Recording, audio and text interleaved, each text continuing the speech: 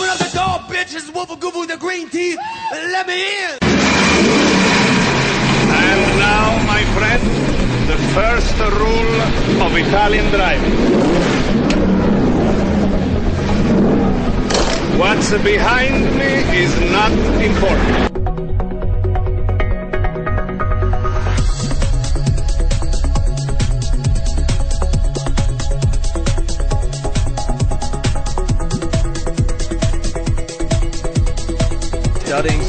Studying. Here comes Cooper onto that outside move again. Cooper, outside. Can he pull a move? Matt Cooper with a brilliant move on the outside. Never seen that done through Mosses. And look at the run that Matt Cooper has.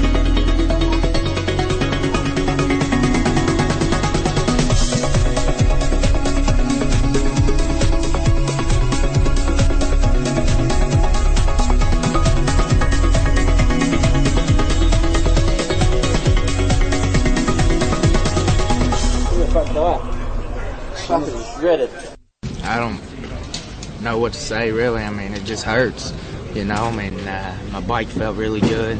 I had a really hard tire on, especially in the left-handers, and it just came in, and I mean, I couldn't believe how comfortable I felt the first few laps, and I just, Edwards threw that fast kink. I was a lot faster than him, and I was like, I just made up my mind. Next lap, I'm passing him right here on the brakes. And I mean, I felt like I could go see what Valentino had, and then, you know, I got in there and I felt it, and I just couldn't believe it. I mean, I don't know. I mean, everybody's made a big deal about team orders, and I said all along, I mean, I don't sign his checks, so I can't tell him what to do. And I mean, I don't expect a guy to pull over and let me go by, but I didn't expect that.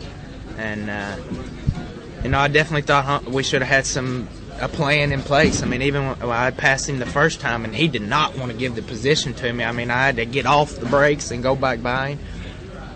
But I mean, I don't know. I mean, like I say, I mean, he didn't have no orders. Honda didn't tell him not to race me hard, and obviously, I was watching Colin up there just doing everything perfect for, you know, following I'm sure his plan. And I mean, no matter what I say here, it ain't gonna be right. So I mean, I just leave it at that. I mean, it's never over. That's why we line up. I mean, I was down there pulling for Elias and Robert so hard in the motorhome. I mean, I swear his parents couldn't have been pulling for him any harder than I was, and that's the truth. But I mean, the truth is I mean, you know, Rossi's just got to go follow me at Valencia. I mean, anything can happen in racing, but we know Valentino. I mean, let's be real. Give him 8 points with 1 race to go. I mean, the dude's just got to follow me. I mean, you know, we're professionals. We do our job. I mean, he did come and talk to me, and I mean, I'm sure he hates it. I mean, he sincerely hates it. I'm sure he hates it for himself because it makes him look terrible. But I mean, I honestly would like to think the guy seen how much I put into it, knows what this means to me. Tuesday, when everybody else has went home, me still out there testing. I mean, a guy with any kind of heart's got to know. You know, world championships, you don't get these opportunities all the time. It's not like I'm going to just brush it off, come back next Sunday, you know, if it costs me the championship. I mean, it's something I could live with the rest of my life. So I know he's got to feel bad, and I know Danny's not that kind of rider. I mean, I know it's not intentional at all.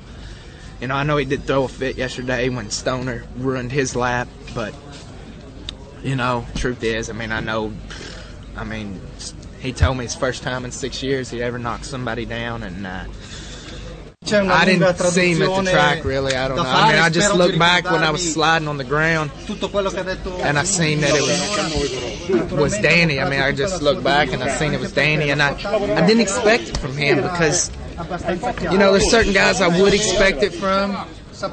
But, I mean, a guy that's won 3 world championships, you know, I think just knows what it's like, you know. So, I mean, I look back and I just couldn't believe that would be Dan. I mean, y'all know, y'all seen the guy. I mean, that's not one of his moves. And I just, like I said yesterday, he was still mathematically in the shot, but Rick, I'm a team player. I mean, I would like to think I don't know what he said before the race, if somebody had ever asked him. But I wouldn't have been leaning on him and wouldn't have been stuffing him. Not for a world championship, not to my teammate. Maybe another Honda rider, yeah. But like I say, I mean, Honda didn't tell him, you know, the guy didn't have no team orders. They pay him to go race hard, and obviously he was racing hard out. So, I mean, I just, I ain't here to point fingers. What we gonna say? I know y'all can twist everything I say and gonna make, I know all year people want me and Danny try to twist things and get us against each other, and this is gonna be a perfect opportunity.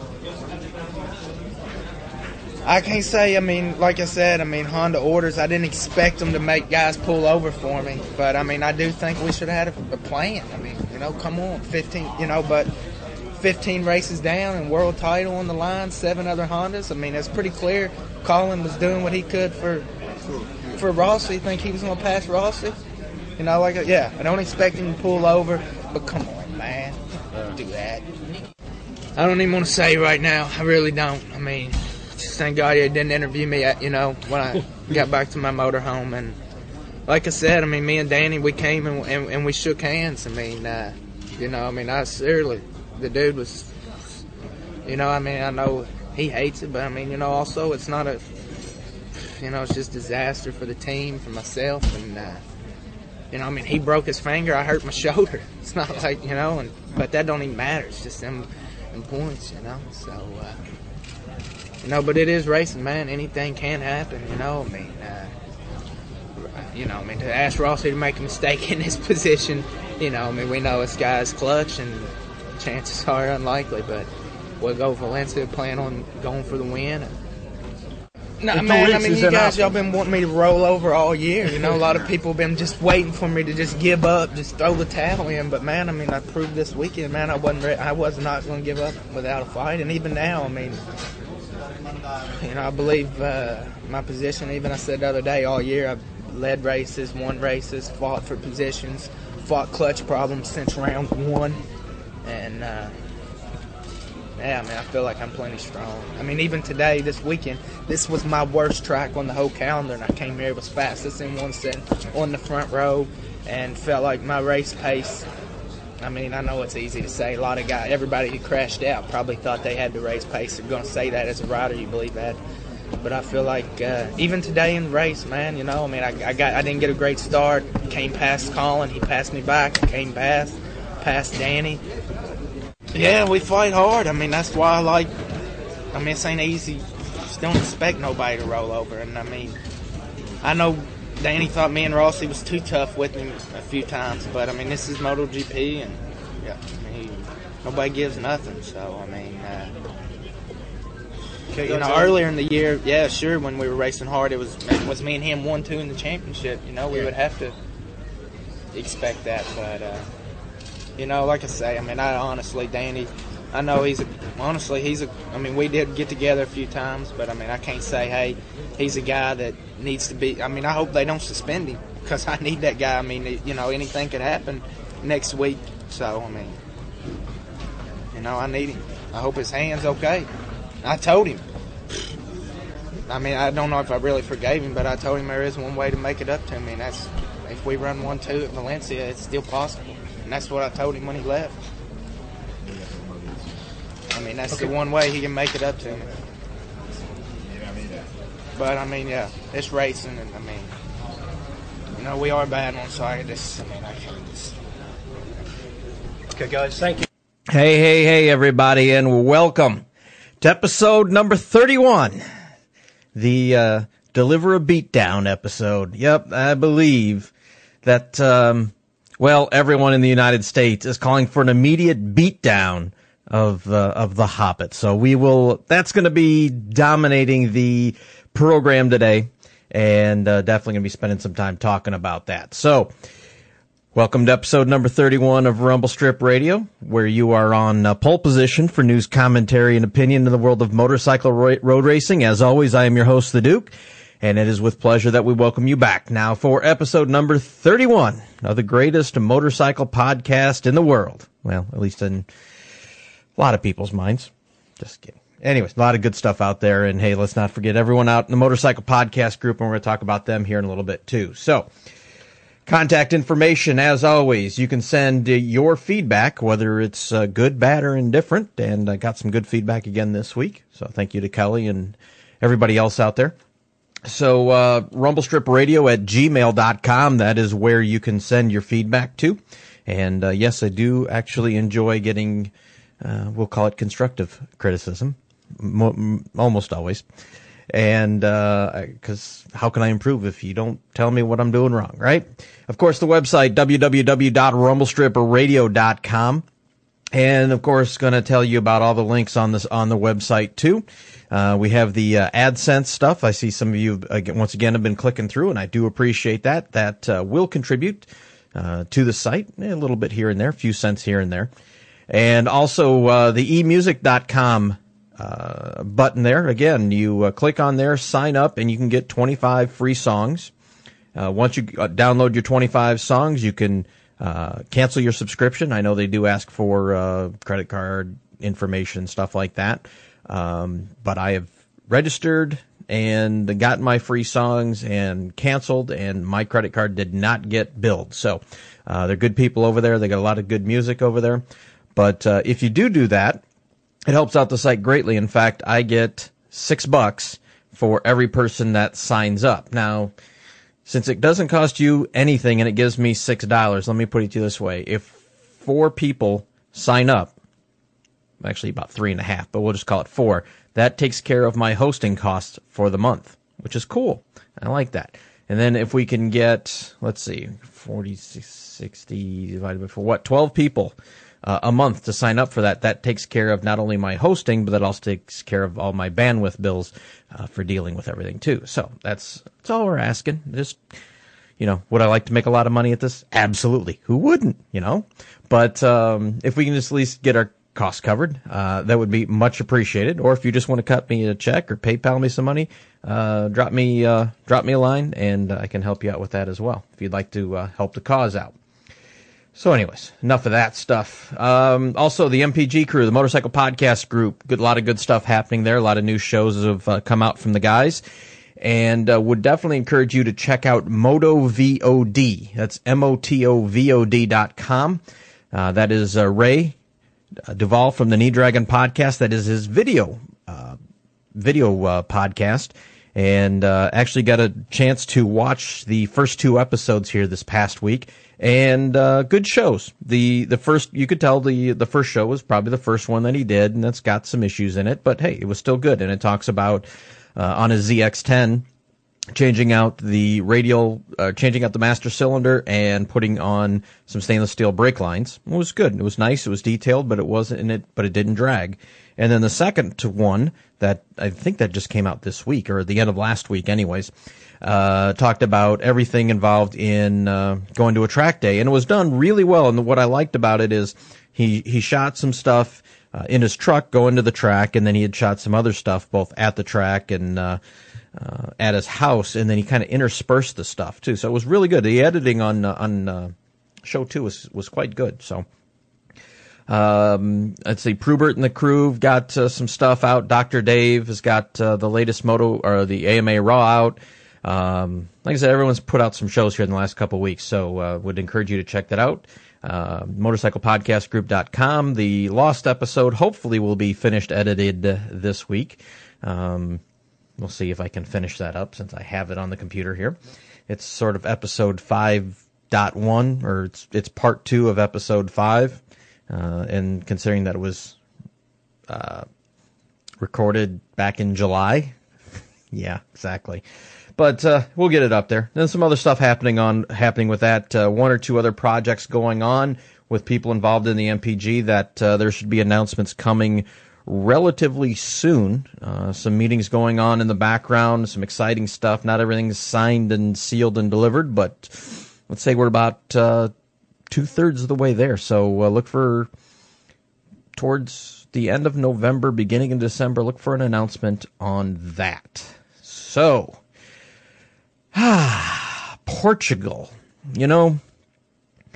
Everyone was thinking that this was going to be an interesting round for a lot of different reasons. And let me say that there was a lot of good stuff that happened in the 125 race. It was a great race, if you don't count Bautista running away and disappearing by 49 seconds or something. That was very old school Ayrton Senna-esque. For those of you who used to watch Formula One back in the day when there actually was racing in Formula One, and Senna would lap the field up to about second or third spot on a regular basis. But anyways, Bautista ran off of that. But for a while, what was it, 2nd through 9th, just going at it? It was beautiful. And then the 250 race was a tremendous race as well, especially when you consider that the Lollipop Guild, I don't know, something wrong with that bike. He had, record lap pace at the end of the race, but he couldn't, find his ass with either hand if he had a road map at the beginning of the race. He went from 2nd, 3rd spot down to like 9th within like 7 laps. What's going on there, man? So I guess since he's returning next year and he's managing points and stuff like that, whatever. But I just not something I expected out of the Lollipop Guild. Anyways, there's a lot of stuff we could talk about that, but I'm sure that's not the focus that everyone wants to see this week on this week's show. And guess what? For a change, I'm going to give you what you want, because it's pretty much what I want to. So nice when things sync up together like that. So you watching the race, and Nick gets a good jump. Well, a decent start. He's 3rd, 4th, 5th spot there, and which is really good considering that Alex Barros has had some tremendous starts compared to Nicky in the past few races. Things are going all right. He's getting up to speed. Still pretty tight, 1st through 4th, 5th place there. Makes a really nice pass on the Hobbit. Nobody touched there. It was just a solid, aggressive pass. And what was one of the things that we were calling for with Nick was a return to the form pre-Laguna where he was being aggressive, right? Because... Man, move over and let me pass. Supposed to have to be pulling these hush puppies out your motherfucking ass. Right. I mean, that's what we wanted. And he was doing it. They were, the Hobbit was holding him up, got by him. As you heard in the audio, he had Colin lined up, knew exactly where he was going to pass him. And I have no doubt that he was going to be able to get around him right there in that spot. And then it's him and the doctor, and that's what we want to see. We want to see head-to-head. There would have been 28-lap race that was lap 6, so 20, let's call it 21, 22 laps of head-to-head between the doctor and the kid. And that's what everyone wants to see. Nick has been criticized, rightly and wrongly, for coasting a bit. Call it what you want the second half of the season, and everyone wants to see, is he going to be, quote-unquote, a true champion, and a quote-unquote true champion being that he's going to fight for the win and beat the best guy. Well, we were robbed. We was robbed because Mr. 4'11", 98 pounds decided that he wanted to get through. Now, I've read the quotes and stuff like that, just like everyone else has, that he came in, he was coming in too hot, he hit the brakes, the back wheel came up, and in watching the replays, I don't remember seeing the back wheel coming off the ground, and I actually did see that a couple times, and I watched the MotoGP in full screen, the replay in full screen, and was looking at that, and I didn't see the back wheel come off the ground, but, it could have been, 2 millimeters. I mean, these guys are that sensitive, and then, tucks the front, runs right into the back of Nick's bike, and takes both of them out. And then he has a hissy fit, throws his hands up like, why? Something like that anyways. Sorry for blowing out your speakers on that one. But, someone, was it Dennis? I think it was Dennis Noyes who pointed this out, where, it was either him or Toby Moody. I reread both of their columns. Dennis Noyes has a column up on speedtv.com, and Toby Moody has one over at crash.net. Let me write myself a note, and we'll put up some links to those stories in the show notes. And I'm going to do that right now, so if you'll... Toby and Dennis, links to stories. That way, when I'm typing up my show notes, I see that, and we can put the links up in there in the show. So if you haven't read those, either of those columns, would encourage you to go do that. Both of them little lengthier, but some very good analysis in both of those. So anyways, the Hobbit's over there, kind of throwing a hissy fit, and then walks off. He kind of glances over at Nicky like, what was that? And then walks off. And Nick, oh man, I was waiting for Nick to start grabbing some. I was waiting for him to go Miami University v. Florida International University. If you've watched anything on SportsCenter or on your local news and saw that disaster from last Saturday where, guys are stomping on, guys are cleating each other and swinging helmets. I was waiting for Nick to come over and just deck his ass. That or, take something from, fire extinguisher or something from one of the corner marshals and start whipping it at him. If you can read lips, woo, man, you think I get a little vulgar on this show once in a while? It would have been beep, beep, beep, beep, beep, you got beep, beep, beep, beep. It would sound like a forklift backing up or something, right? Beep, beep, beep, beep, beep. So it was, I'm not the best lip reader, but I caught about half of that. And if I could read half of it, oh boy. So that's why I say I would, it was time to go Michael Wilbon on that one and call for the beat down. Not just a beat down, a beat down. And in fact, in reading through some of the, all the different reactions to this and it's like literally 30 seconds after that was over with, I'm sitting there going, oh boy. Be interesting to see what old Dean Adams has to say on this one. And, I was actually surprised how mild his reaction was to it, all things considered. I fully expected him for him to call for next time he walks in to the U.S. off a plane that Department of Homeland Security should ship him off to Gitmo Bay and declare him an enemy combatant, so he has no rights. He has no habeas corpus, and then he'll just rot in there. That's what I was expecting. The fact that he did, and I was like, "Wow, Dean, you're mellowing at your old age." So, yeah, a lot of reaction. Pretty much everyone has the same reaction of like, it was a classic WTF, also known as "What the fuck were you thinking?" And there's not much more that I could say. I will obviously elaborate, but Nick had it right. How is it that Honda didn't have, I'm not going to say team orders, but, don't take each other out? Is Honda still stinging from Rossi dissing them and walking away and going to Yamaha and taking what they rightly feel is theirs, and that's the premier, the championship and the premier motorcycle class of the world? Yeah, sure they are.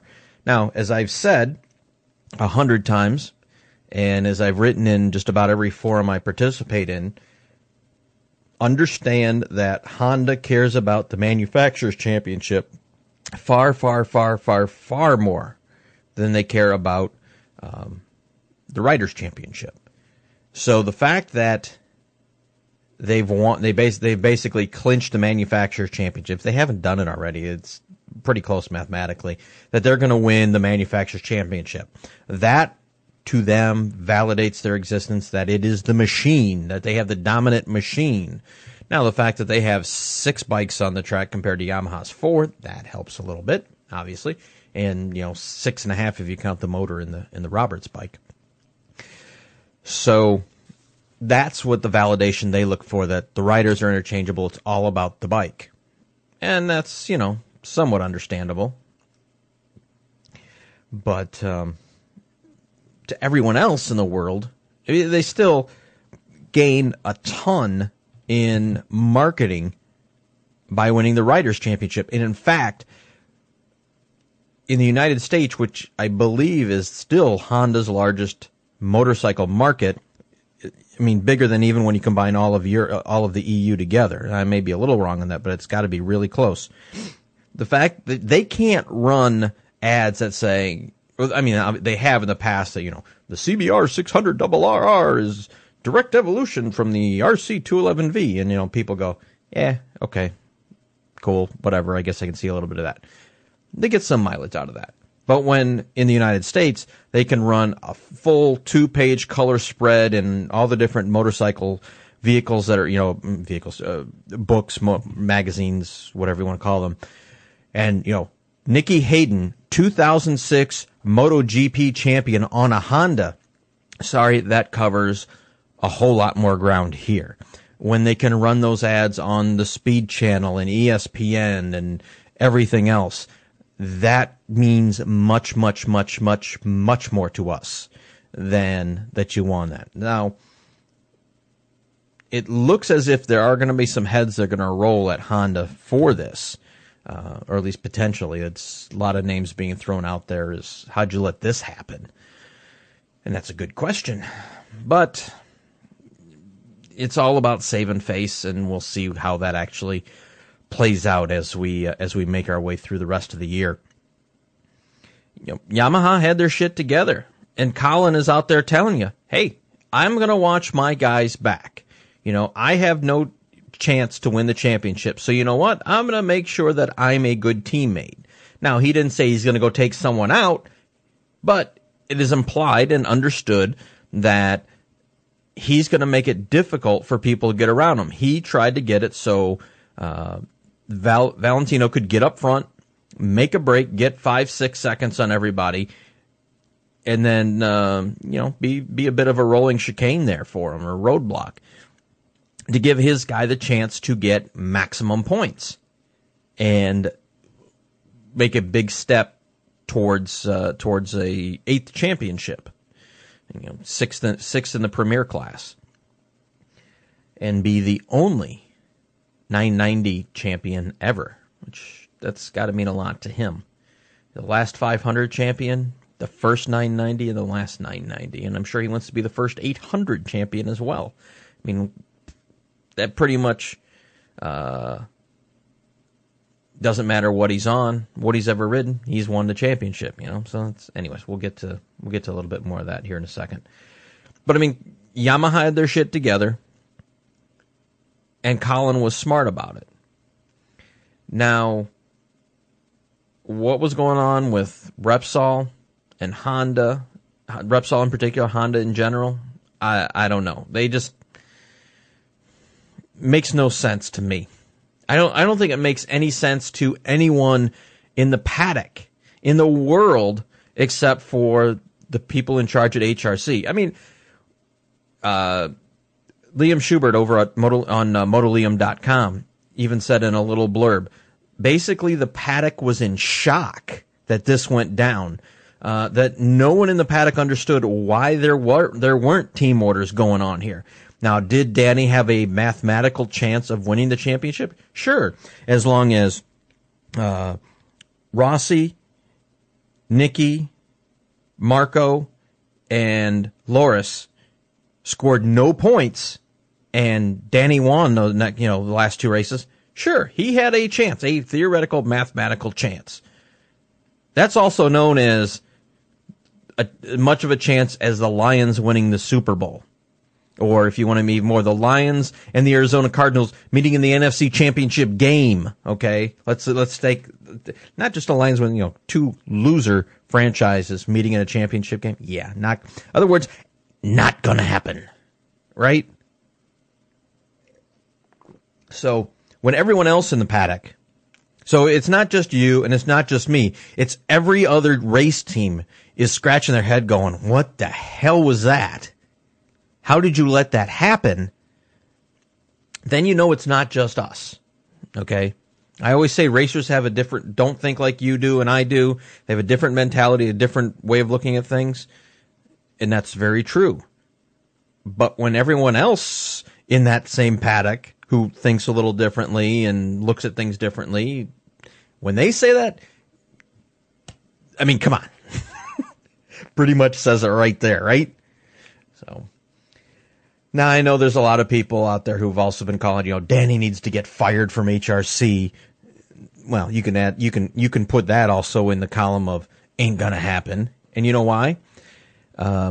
Because Repsol, the main sponsor, could give 2 shits that Nicky Hayden is even on that team. In fact, they're pissed that Nicky is winning the championship, was leading the championship. That the wrong rider is not out on top.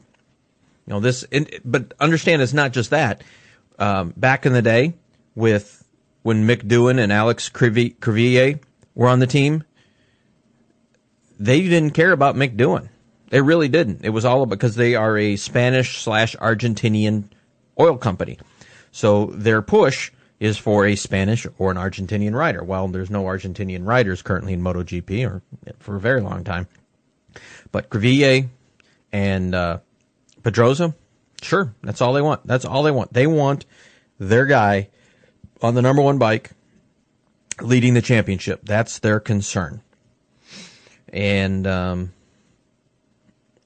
they've reportedly expressed their displeasure to Honda throughout the year about this. In fact, Honda theoretically engineered the team this year so that Nick didn't even have a shot. He's doing all this development work on a different bike that's completely different than everyone else has, where Danny is on the standard normal bike with a few extra things to it. But Nick was winning. Nick was leading the championship, and okay, well, let's see. Let's keep trying new things and trying new things and trying new things and trying new things, and he's still leading the championship. Okay, I'm not saying conspiracy theory here, but I've pulled the tinfoil hat off the shelf, and it's sitting beside me, and I'm kind of looking at it going, yeah, do we need to put that on here? I'm thinking we might. So we're thinking about it. But the other interesting thing in this whole story is how Alberto Puig fits into it. And this is one of the things that both Toby and Dennis talk about, is that there are two, in a sense, there's two Danny Pedrosas here. And this is more what Dennis brought out than Toby. There's a Danny Pedrosa for the Spanish media, and then there's a Danny Pedrosa for the English-speaking media, or for the rest of the world. And they are two very, very different people.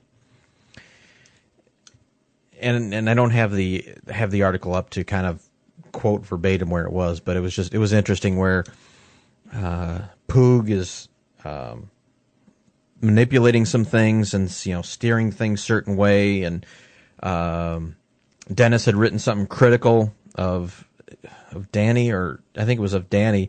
So Alberto, in a very, let's see, hold on, where is it? Sorry, I had to re-download my cart program, and when I did that, because the other one crashed and wiped out everything I had, so got to figure out where everything is here again. But you're a pussy. Yeah, that's pretty much what we're saying to Puig, because he didn't go to Noyes and say, I don't appreciate what you wrote here. First he went to HRC, and then he went to Motorciclismo, or whatever, the Spanish magazine that Noyes writes for, and bitched and complained about that, of which I have to say, you're a pussy. Because if you're not a man enough when you have an issue to go up to a person that you have the issue with and say it to their face, then first, second, third, fourth, and all the way, you're a pussy. Yeah. That's what we call in America whiny Euro trash. Yeah. So anyways, and apparently Dennis isn't exclusive on this, because he did pretty much, and Dennis is like, well, in Spain and in MotoGP, I'm considered part of the Spanish press, even though I'm an American. I write for the Spanish press, so I get treated by that group like they treat everyone else in Spain, which is, don't say much, the Asimo treatment, very robotic, very cold, stoic, call it what you want. Where in the English-speaking press, Danny supposedly comes off, although what we see, except for a couple occasions, is easygoing, laid back, smiling kind of guy. Well, yeah, not exactly working out that way, is it? So both of them have some interesting things to say, and again, I'll put the links up about how that was handled, especially by Alberto Puig, whatever. which made, let's just say there was an off-the-record conversation I had with someone, and they had hoped that at some point in the future that Danny may find new management, and that in finding new management he would find much more success. And I will leave. That was not a conversation with Liam. That was with someone else who I've started trading some email with in the MotoGP paddock. So it was very interesting. Or I can't say they're in the paddock, but they're around the paddock. So they're in the know. Let's just say they're not in the know, but they're in the know enough. So, anyways, yeah. So Alberto's not helping the situation out on that one. So Danny's going nowhere for next year. Nick's not going anywhere for next year. They're both going to be on Repsol Honda. Can't really call them Team Repsol Honda now, can you? Right. Because there is no I in team, and obviously there is no team in Repsol Honda. Yeah. Now, someone else brought up an interesting point. Had Nick waited a couple weeks and not signed the contract with Honda while they were at Motegi, you think he might be riding a red machine next year instead of Casey Stoner? And how cool is how much of an FU is that? Casey Stoner crashes out, takes out Gibernau. Gibernau's shoulder's screwed up again, and Casey gets his ride for doing it. So, once again, karma. So next year will be Caparossi and Stoner, and somewhat ironic in a couple different ways, in that back in his day, Caparossi was a definite crasher and known for, if not taking a couple riders out, pushing them off track pretty hard, i.e. Harada. But that was more, 1-2 going for the championship in literally the final corner. That's a little more understandable. Not so much like Danny, where they're 5 laps into the, next to last race of the year and taking out your teammate. Well, although Harada and Caparossi were teammates, theoretically anyways, well, as much as Pedrosa and Hayden are. At the time, those guys were on the 250 Aprilias. So, but, Stoner is I'm not going to say become Caparossi, but there's some strong tendencies in there. So hopefully that the mature Caparossi will wear off on the young Stoner. Because last few years, Caparossi has become much more mature rider, much better rider, and I think a much stronger rider. And is looking to be, obviously Valentino beat him to it, but Caparossi is also looking to become not only, a 125, 250, and MotoGP champion, as well as he's already has his 125 and 250 in the bag. Now he's been trying for, 12 years? 11 years to be a MotoGP champion, or 500 and now MotoGP champion. So, so that leaves Gibernau without a ride. So you got to believe that while it's been off and on who the hell's riding the second Kawasaki bike, you got to believe that Gibernau is now the leading candidate for that second Kawasaki bike. Carlos Checa has decided to leave the Tech 3 team and take Stoner's spot at LCR. Apparently for less money than he was getting at Tech 3, and he really wasn't getting a whole lot of money at Tech 3, but he feels a Honda on Michelin's will give him a far superior chance to be involved in the championship, which would lead to him getting paid. And I'm sure there's some performance bonus money written into that contract as well. He may take next to no salary, but certain performance bonuses are met, he gets certain amounts of money. Other news, obviously Ilmor made their debut, and how cool was it that until, part of the race there where the front wheel speed sensor went out, that they were they weren't the last bike on the track. McCoy was actually in front of Cardoso. But then when the front wheel sensor started screwing up, it kicked in, maximum traction control, and McCoy wasn't able to go anywhere. So once, it took him 3-4 laps to get that figured out, came in, tried something that didn't, they swapped out batteries, that didn't work, came back in, figured it out, and then he was back out there and he was still running, pretty much what he was before. So, the 800 Ilmore bike had a successful debut, scored a world championship point. Now understand that they scored a world championship point because of all the rest of the carnage that went on. And, but that's still, it was very, very, very good to see that there's someone else out there that's proof of concept anyways, right? And they were down 20 kilometers an hour, 15 to 20 kilometers an hour off the 990 bikes, which, and there's a big long, what did they say it was, a 500 meter? Yeah, 500 meters, so half a kilometer front long straight. So that's, those guys were going over 330 kilometers an hour, so, they were moving. But obviously Valencia will be a much better track for that bike because it is it's a twistier track, and the 990s that'll be running won't have quite the grunt. There's not the long front straight to make a difference, so they might only be down 5-7K on the front straight top speed. So what? Obviously Kenny Roberts Jr.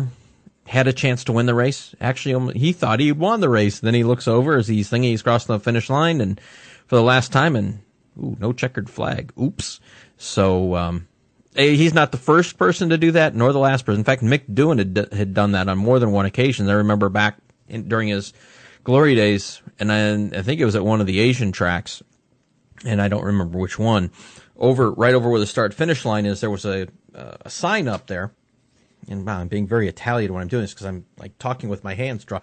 There was an arch over there, and there was a sign up there with a board, and it had, how many laps were left. And he saw 1 lap, or 2 laps. I'm sorry, it was 2 laps. But it was 2 laps as he was coming there. He obviously hasn't passed by, so it was 2 laps. So he thought he was on the last lap, and came across one last lap, and no checkered flag, and someone got by him, and I think it even cost him the race doing that. And he's like, what the hell? So Kenny, he led the race though, which was very cool to see for the KR team. Finished up on the podium, which is great. Second podium finish for the team this year. And, so hopefully, as Kenny said in the post-race interview, we're right there now, and we're going to be getting, unlike this year where we got motors in March, end of, February, March, we're going to get the 800 motors when everyone else gets the 800 motors. So we're going to have a full off season to develop this bike, which will be good. That means they should be very, very competitive for next year. And he's saying, this year the goal was to be within, 10, 15 seconds at the finish line of Rossi, and they've done that on multiple occasions. So you can consider that has been a success for the team this year. Next year, they intend to be up there fighting for the podium every race, and I think that is excellent that there's going to be a different team up there doing that. So, and obviously, we can't finish talking about this race without talking about what I'm going to say is the ride of the year. Tony Elias, or whatever it is. Whenever someone says Elias, I go back to Platoon. Anyone seen the movie Platoon? Elias, which was that William Dafoe? Yeah, that was William Dafoe's character. Anyway, so Tony Elias rode like he's never ridden before, and may have saved his ride for next year, because it was an all but foregone conclusion that the kid was out of a ride for next year on the Grassini bike.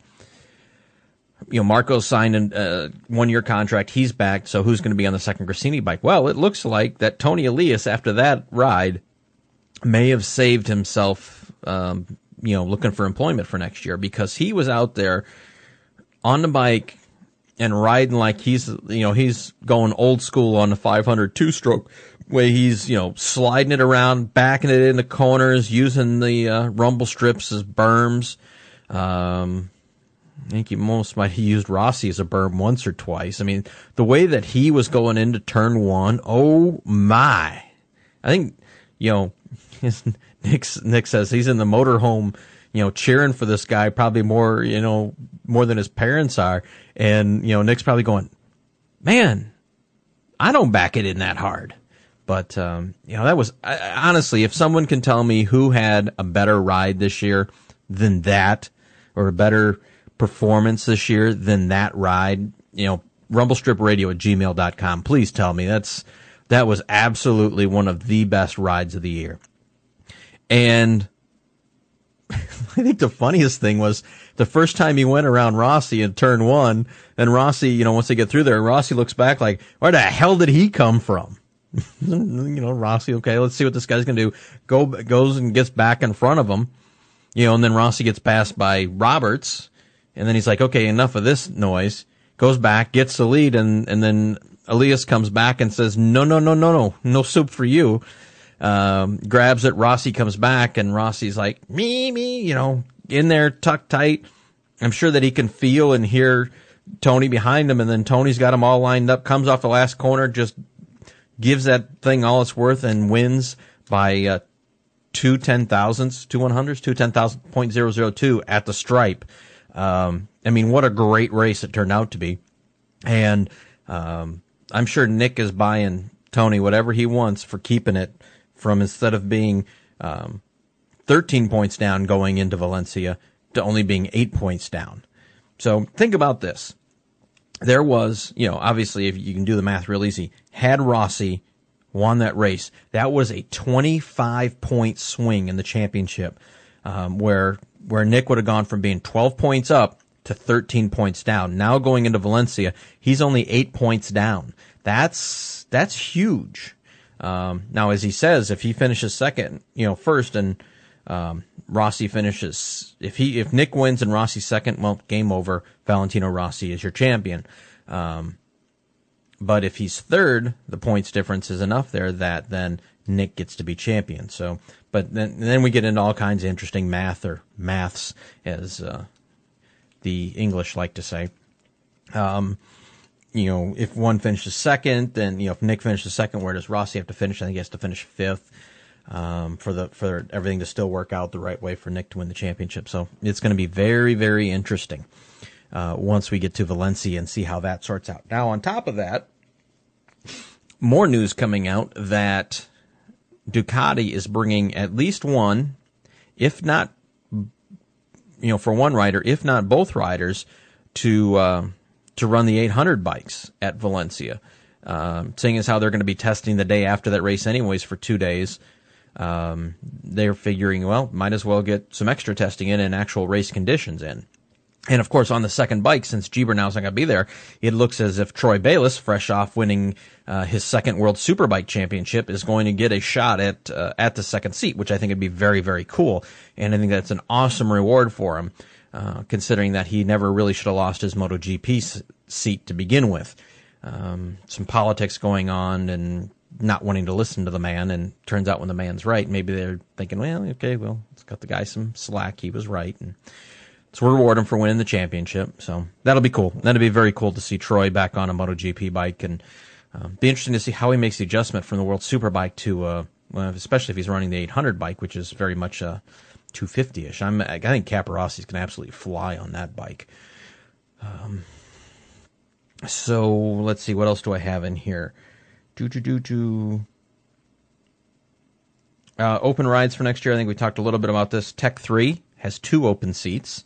Now that Czech is gone, Ellison was told a couple races ago that he wasn't going to be brought back. Kawasaki obviously still has a seat left. Let's see who's going to get that one.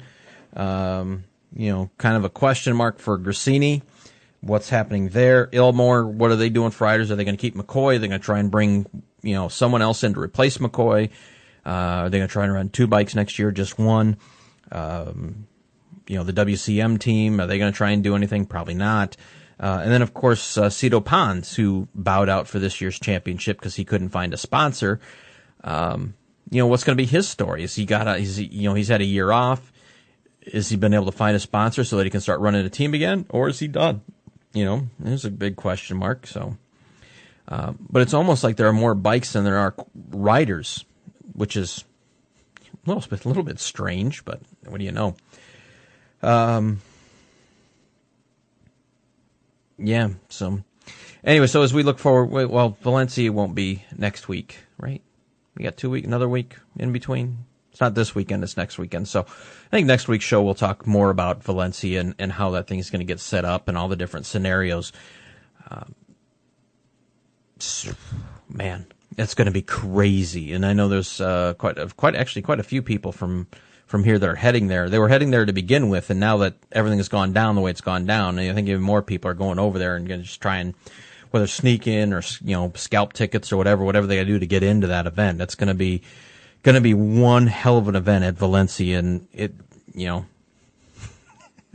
I wish I had this drop. I know where I can get it, but way back in the day, Michael Irvin with the Cowboys. Can you feel the electricity? Man, I tell you what, that is going to be one charged up atmosphere at Valencia. But like I say, let's save the Valencia talk for next week. I think that's pretty much all the show's going to be is Valencia and how that's going to go down and break that down a little bit.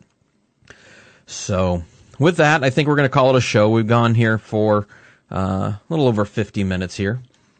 And I'm just looking through my notes here to see if there's something else that I wanted to talk about that event. But I think we pretty much covered it. Dumb move by Danny. Absolutely dumb move. What were you thinking? Oh, I'm sorry.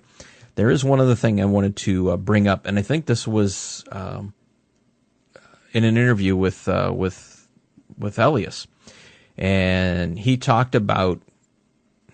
I want to say this is him.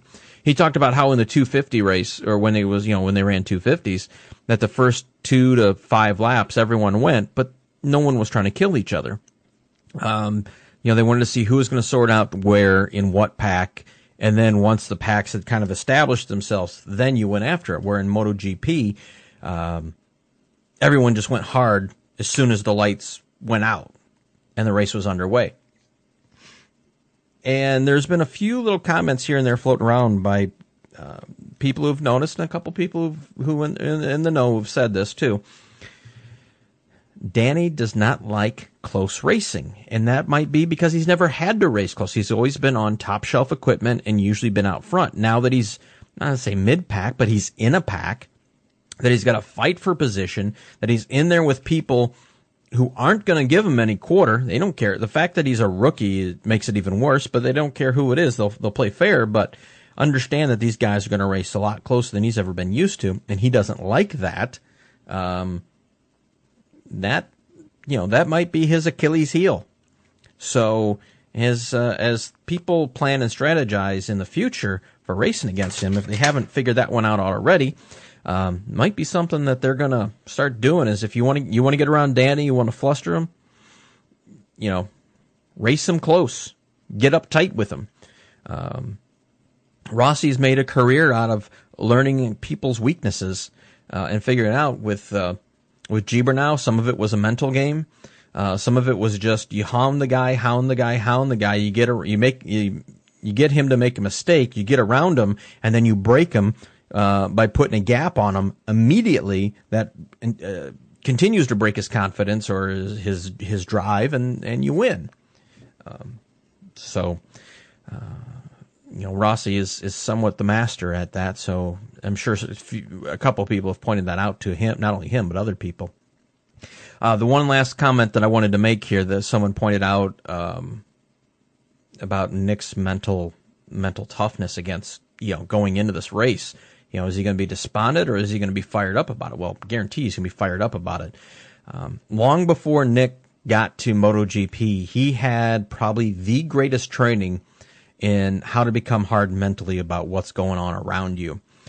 So that of all the people, that's the one thing that Rossi has never been able to do to Nick is play head games with him, because Nick's like, sorry, seen it before, and you're not any better than what I dealt with before, and that's Matt Mladen. Nick dealt with Matt for a couple years in the AMA Superbike class. His first year, Nick was runner-up, and then he won the championship, and Matt was playing, Matt was doing what Matt likes to do, and that's messing with people to see how they respond. And I don't remember how it all floated out back in the day. I'd have to go out and pull out some transcripts and stuff like that from those deals. But Nick learned from, if not the master, certainly, 7th degree, 6th degree black belt type of sensei there, how to deal with the mental games and how they're played. And if you've noticed, especially this year, a little bit last year, but definitely this year, where Rossi is very subtly, but done a few things to try and irritate Nick or, play games with him, and Nick's just like, I ain't having any of that. Get over yourself. So, in that regard, there shouldn't be any issues with that as far as the mental angle of this whole thing. So, Nick's going to go in there. He knows that he has no choice but to win. So I would say that, I'm not going to say he's going to go play games, but he's going to go out there with a purpose of being the fastest person in every single session. And I'm not going to say he's going to he needs to qualify and pole. As long as he's on the front row right there, ready to go, that's fine. If he can get the pole, I don't think that gives him any advantage over Valentino in the final race. Because Valentino doesn't need to kill himself. He just needs to figure out where's Nick. Okay, as long as I'm behind him, it's all good. And Nick said that. So Nick knows what he needs to do. And if the Hobbit pulls any kind of shit like he did, he may not leave that race alive. Yeah. So, anyways, with that, let's get out of here. We heard enough of me, and where is that? So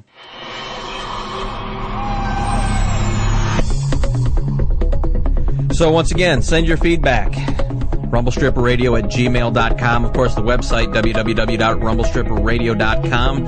Click on the links, help out the site. Don't forget to, once you download the show, burn it to a CD, pass it along to your friends.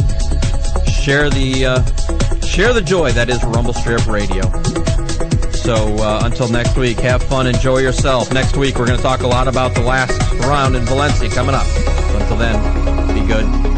Keep it on two wheels. So don't forget about the Motorcycle Podcast crew. Take care. See ya.